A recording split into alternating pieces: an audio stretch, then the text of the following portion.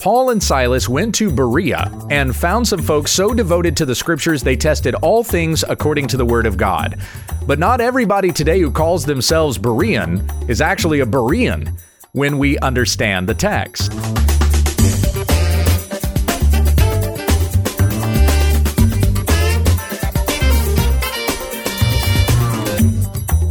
You're listening to When We Understand the Text, committed to the sound teaching of the Word of God. Find videos and more at our website, www.utt.com. Now here's our host, Pastor Gabe Hughes. Thank you, Becky. We come back to our study of the book of Acts. Lately, we've been in chapter 17, reading about Paul's second missionary journey, and today he goes from Thessalonica to a city named Berea. This is verses 10 through 15. The brothers immediately sent Paul and Silas away by night to Berea, and when they arrived, they went into the Jewish synagogue. Now these Jews were more noble than those in Thessalonica. They received the word with all eagerness, examining the scriptures daily to see if these things were so. Many of them, therefore, believed, with not a few Greek women of high standing as well as men.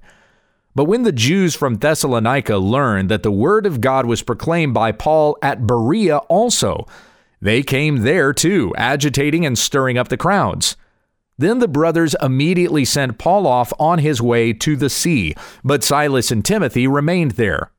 Those who conducted Paul brought him as far as Athens, and after receiving a command for Silas and Timothy to come to him as soon as possible, they departed.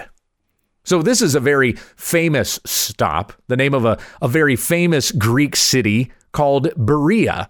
And we still talk about Berea today. In fact, you might even see the name of this city on the side of many independent, Bible-believing, autonomous churches. It might be called Berean Bible Church or Berean Baptist Church or something to that degree. There's a Berean church not far from us. It's actually near to where my kid's doctor is. So whenever we take the kids to a doctor's visit, we pass by this Berean church. And my kids have asked a time or two, usually as some of my little kids are getting older and they're reading, they see the name of this church and they'll say, "Daddy, what is a Berean Bible Church?" And then I explained to them the story of the Bereans in Acts chapter 17. These who were faithful to the scriptures. So as Paul comes into the synagogue and he's proclaiming the gospel, they search the scriptures to see if what he said was true. Now, a lot of these churches that call themselves Berean Bible churches, or even some of these Berean ministries, are not so Berean. I'll explain that a little bit more as we go on. So we come back to verse 10 and kind of recapping from yesterday a little bit. The brothers immediately sent Paul and Silas away by night to Berea. So remember, they were persecuted at Thessalonica, where they did not stay very long, because the Jewish leaders there hated what Paul and Silas were preaching. Even though many came to the faith, Jews and Gentiles, the Jewish leaders from the synagogue managed to drive Paul and Silas out, and they recruited some of the Greek leaders as well in their influence, saying, "Hey, these guys are proclaiming about a king, a different king than Caesar." Now, the Romans hated the idea of a king, but gradually, as the Roman Empire grew and became more powerful, they, of course, became an empire, and they started submitting to an autocrat who was Caesar. The Romans were originally trying to get away from the whole idea of a monarchy. They didn't want there to be a king who thought of himself as either being a god or appointed by the gods. And so therefore, when he died, his son would be the successor, because it was just like this continuous reign of divinity that would be on the throne. That's not the way the Romans wanted to think about their particular rule, but eventually that is the way it ended up going. Caesar would proclaim himself to be a god. And though it wouldn't be his son necessarily that would succeed to the throne, it wouldn't be Caesar's son, it was almost always a member of the same household. They were almost always related. So they tried to get away from the whole monarchy thing, and eventually they fell right back into it. They may not have called him a king, but it was nevertheless an empire and an emperor who certainly assumed exactly that kind of role. So what used to be the idea among the Romans that a king was just a bad idea. And so whenever someone said king, that left a bad taste in their mouth. So here the Jews are able to get the Greeks against Paul and Silas when they say, hey, they're proclaiming another king, and his name is Jesus. And so the Greeks get upset. The authorities were disturbed when they heard these things and drove Paul and Silas out. And they were driven out by night. This kind of explains the kind of persecution that was coming against them. In order to get out with their heads intact, they had to escape by night. So verse 10, the brothers immediately sent Paul and Silas away by night to Berea. And when they arrived, they went into the Jewish synagogue. Same as when Paul had gone into Thessalonica. He went first to the synagogue and preached there, for he's preaching from the scriptures, showing the people that Jesus is the fulfillment of the law and the prophets. Verse 11, now these Jews were more noble than those in Thessalonica.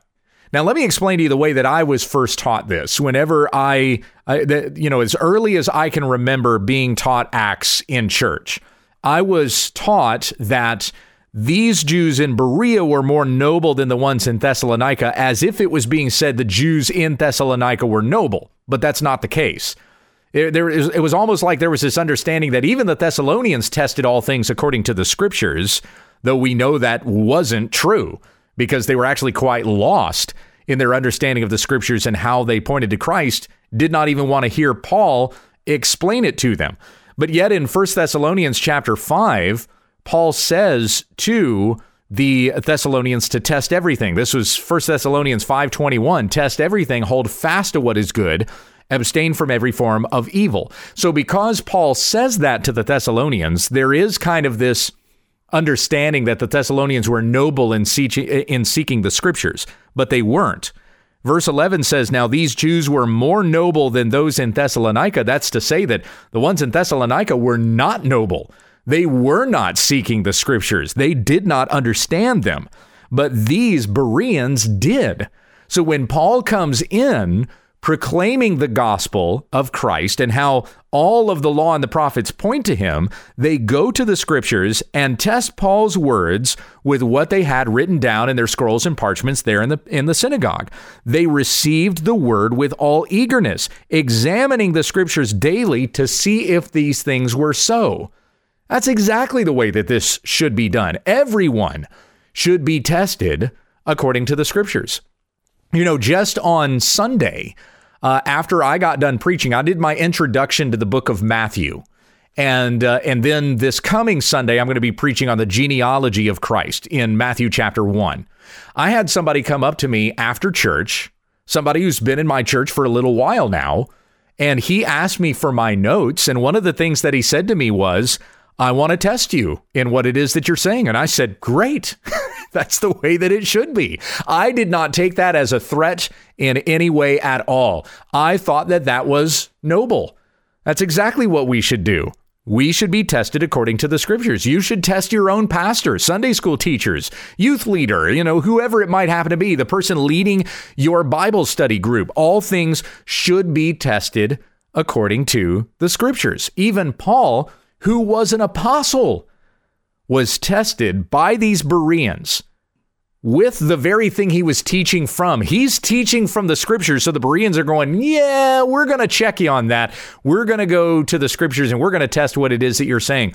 Paul would have stood there and said, fantastic, do it. Because that's exactly what the Thessalonians did not do. They were not testing Paul according to the scriptures, which was why he was prompted to say to them in 1 Thessalonians 5:21, test everything. Not because they were known for testing everything, but exactly because they didn't test everything. Now, the Christians certainly would have been better about this than the Jews in the synagogue would have been, but it doesn't mean that the Thessalonians in general had a reputation for testing. The Bereans did, but the Thessalonians did not. Now, you'll find a lot of ministries today, as I said from the beginning, you'll find a lot of ministries called Berean, like the Berean Review, some sort of Berean publication. You've got Berean churches. It's kind of sad, though, that many of them, if not most of them, don't actually imitate what we see here among the Bereans. Rather than going to the scriptures and testing what's being said to them, they probably have a system in place, and they're going to test everything according to that system, preconceived ideas. So what they do is actually eisegesis, not exegesis. Eisegesis is imposing your own thoughts onto the text. Exegesis is gleaning from the text exactly what the Spirit means to say to us from this text. But there are a lot of those who proclaim themselves to be Bereans, and what instead they're doing is they're eisegeting the text. They are imposing a preconceived view onto the things that they are reading. Do not automatically assume that when somebody calls themselves Berean, when they name their ministry Berean, when they call their church Berean, when they write a book with Berean in the title, do not just automatically assume, that's a noble person who tests all things according to the scriptures. No, you need to test even their use of the word Berean to see if they're actually being good Bereans. The Bereans tested all things according to the scriptures. That's exactly what it is that we should do. Everything must be tested with the Bible, the Word of God. We look at everything through a lens of God's Word. When the world is throwing some kind of idea, philosophy, or thing at us, we need to test it with Scripture. Now, it used to be that in my own denomination, I've mentioned that I'm a Southern Baptist, we used to have a very noble denomination that was committed to this. After the conservative resurgence that happened in the late 70s, early 80s, there was this return to the scriptures and an understanding of them as being inerrant, and we should test all things according to this. In the mid-90s, the Southern Baptist Church was like the most conservative denomination in the country. And anytime the world was impressing some kind of idea, it was the Southern Baptist denomination that was going, whoa, no, we're not going to take any part in that. In fact, the denomination itself might even release some sort of statement of a boycott. We're not going to have anything to do with this as a denomination. We're not associating with that. But now the denomination is very much trying to pander to worldliness, the world's ways. J.D. Greear, the president of the Southern Baptist denomination, recently saying that the Bible whispers about sexual sin. That was in a sermon that he preached from Romans 1 of all places, back at the start of the year in January, when he gave his president's address at the Southern Baptist Convention in Alabama this past June. He gave a definition of the gospel that wasn't the gospel. That the core of the gospel was God's commitment to help the marginalized. That's not the gospel. That's works. The gospel is that we are saved by grace through faith in Christ alone. And let no one ever add works to that, or it becomes a different gospel. Paul proclaimed that quite plainly in Galatians chapter 1, that if you start saying works are the gospel, you believe a different gospel. And then J.D. Greear just recently saying that we need to defend the rights of the LGBTQ agenda. And when somebody comes into his church demanding that they be referred to by certain pronouns, he's going to refer to them by those pronouns. A man comes into his church saying that he wants to be called a woman. J.D. Greear has said he's going to use the preferred pronouns. Now, you can go back to that same interview and you can say, well, he said that he wasn't going to. I know. He talks out of both sides of his face. He says one answer and says a completely different answer. Well, which one is it, JD? But the point being that he is trying to appease worldliness rather than defending the truth of the gospel and standing on the true word of Christ. If he was not ashamed of this word, he would not be in these situations where he ends up talking out of both sides of his head. He would be firm on what the scripture says about this, and we must follow this. We would be good Bereans about anything that comes our way, anything the world tries to throw at us, anything even a denomination tries to throw at us. If it is not according to God, it's evil. And so we understand the command that Paul gave to the Thessalonians, 1 Thessalonians 5:21. Once again, test everything. Hold fast what is good. Hold fast to it. Don't let it go. Cherish those things. Abstain from every form of evil. I want to come back to a statement that I made yesterday when we were reading about Paul and Silas in Thessalonica. Do you want to change the world? Preach the gospel. How we will change the world is through the preaching of the gospel. Now, I want to address another issue that has been coming into evangelicalism lately as well, a worldly idea that is being impressed upon us.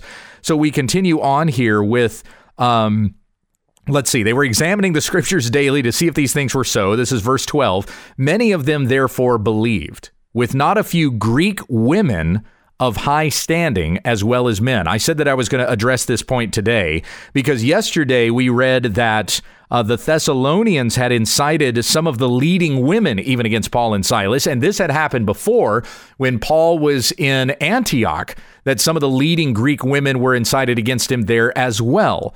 What's the significance of this? Why is this being said? Well, it's very common. It was very common, actually, for women to hold positions of power in the Greco-Roman world.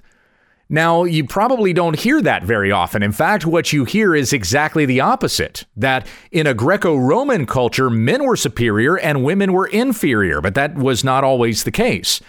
Rachel Held Evans used to say this a lot, as a matter of fact, especially when it came to contending with the instruction that we find in 1 Timothy chapter 2, verses 11 and 12.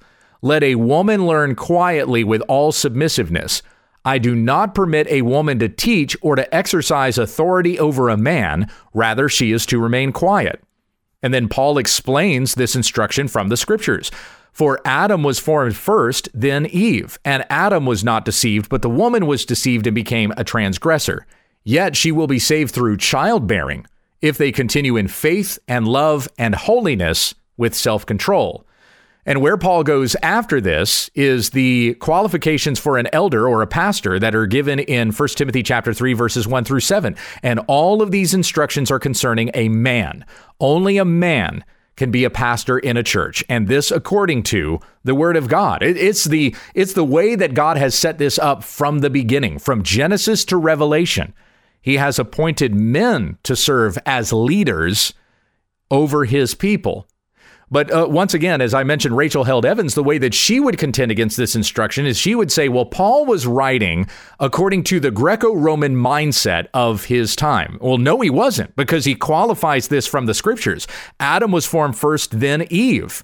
It was God's ordination that a man should be the head of his household. So therefore, working up even to the system that exists in the church, a man is to step in the pulpit. Men are to step up and lead in the home, in the church, and therefore in the community and in government as well. That's the way that God had designed for this to be. The Greco-Roman way was not that men were superior and women were inferior. As a matter of fact, the Greco-Roman culture exalted women to those positions of leadership, which is why we see women leading and the Jewish men having to call upon those women leaders to drive out these Christians. This is demonstrating something that Isaiah mourned over in Isaiah 3:12. My people, infants are their oppressors, and women rule over them. O my people, your guides mislead you, and they have swallowed up the course of your paths. That's what Isaiah proclaims. And so you had these Jewish leaders having to submit to the Greco-Roman women in order to drive these Christians out. And it shows just how darkened in their hearts they are, that women rule over them. They can't do anything on their own. They're not submitting to God and his word. Rather, they would submit to the women leaders who are over them. That was the Greco-Roman way. So when Rachel Held Evans and other pseudo-historians that would say something like Paul in 1 Timothy 2 was just speaking from the Greco-Roman influence of his day, that's absolutely not true, because the Greco-Roman influence would have put women in positions of leadership as well as men. So we have here in verse 12, many of them therefore believed, with not a few Greek women of high standing as well as men. And that's something that we haven't seen yet up to this point, because usually it was the Greek women that were driving out the apostles that were proclaiming the gospel. Here they're coming to belief in the gospel. But when the Jews from Thessalonica, here they come again, verse 13, when they learned that the word of God was proclaimed by Paul at Berea also, they came there too, agitating and stirring up the crowds. My friends, the proclamation of the gospel will change people. It will change men and women. And the ways that we live our lives individually will change by the Holy Spirit who dwells within us. When we come into submission to the Word of God, we will live the way that God calls us to live. We will want to imitate our Savior Christ, and we will want to follow his word. As Jesus had said to his disciples, if you love me, you will obey my commandments. John chapter 15, John repeats this again in his first epistle, that we show our love for Christ when we obey what he has said to us. And when we as people who make up communities and cities and states and nations, when we as people are changed by the gospel, well, the world will be changed by this as well. Now, there are certainly good, charitable, loving things that we can do for others, even for unbelievers, but may those charitable works be done to open a door to share the gospel. Always take the gospel with you, no matter what it is that you're doing. You will not change a person's life by doing some kind act for them. If the gospel isn't there in the charity and the work that you are doing, then you're just giving a person a comfortable seat on their way to hell.